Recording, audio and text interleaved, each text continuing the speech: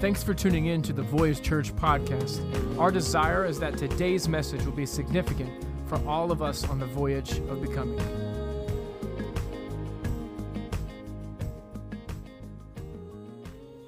Hey church, so the podcast is going to be a little bit different today.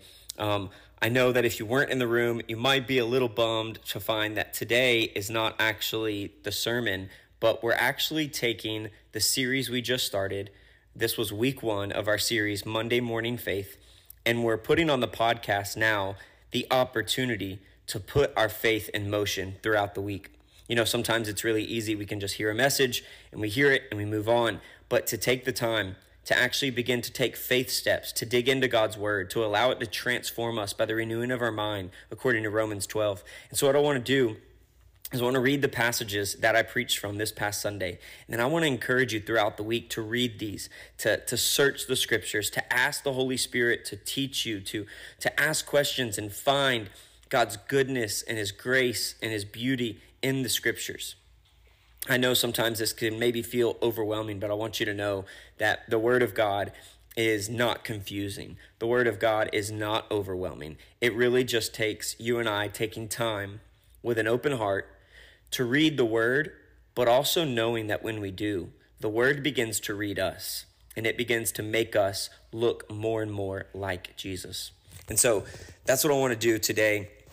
I believe this is going to set us up as we continue in this series. And I encourage you, do whatever you can to get in the room this next Sunday. We have 3 weeks before we celebrate 1 year on the voyage. And it's going to be a really, really special time. And this series, I believe, is going to be integral into what we're walking into as a church in 2023.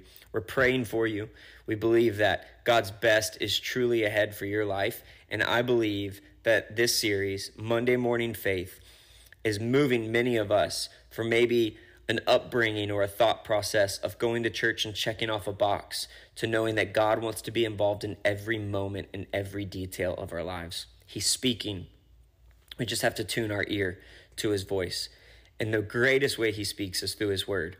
And so that's what I'm going to challenge you to do this week, is to open it up and let him speak. So I'm going to read you these 2 passages, and I encourage you to do this throughout the week and allow God to speak to you.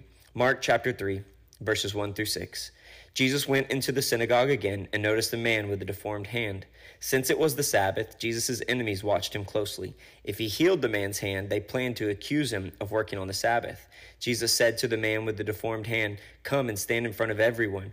Then he turned to his critics and asked, "Does the law permit good deeds on the Sabbath, or is it a day for doing evil? Is this a day to save a life or to destroy it?"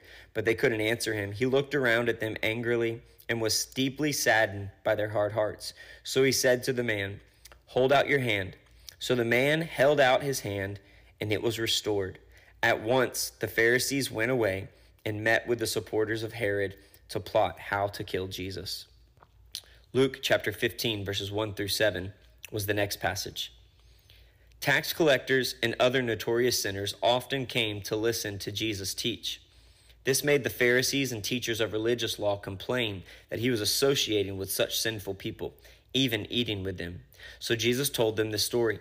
If a man has 100 sheep and one of them gets lost, what will he do? Won't he leave 99 others in the wilderness to go to search for the one that is lost until he finds it? And when he has found it, he will joyfully carry it home on his shoulders. When he arrives, he will call together all of his friends and neighbors, saying, "Rejoice with me, because I have found my lost sheep." In the same way, there is more joy in heaven than over one sinner who repents and returns to God than over 99 others who are righteous and haven't strayed away. And so this week, I'm going to pray for you right now. You open up the scriptures, the man in the synagogue with the deformed hand, Jesus talking about the shepherd who would leave 99 to go find the one, and for us to know that he's calling us to a place of Monday morning faith. But in Luke, we see the picture of Jesus and of our God, that, man, he's a Monday morning faithful kind of God. He's a Friday morning faithful kind of God, that no matter what situation you find yourself in, he's willing to go after us. And a God who's willing to do that is worthy of us living every moment of every day in pursuit of as well. I want to pray for you. Jesus, thank you so much for your goodness, for your grace, for your faithfulness. So I pray this week as we open up your word, God, as we read it, it would read us. It would expose every thought and heart and intention, and it would make us look more and more like you. Father, that we truly would live a life of faith day in and day out, in the good times and the difficult times, that we become people of your presence, and that your presence is present with us beyond a Sunday. We love you, we honor you, and we ask that you'd speak to us, and we pray it in Jesus' name. Amen. Church, we love you, believing for a powerful week as you walk in faith day in and day out. We can't wait to see you Sunday. Thanks for tuning in. Make sure to check us out on thevoyage.church to stay updated on everything God is doing in our city.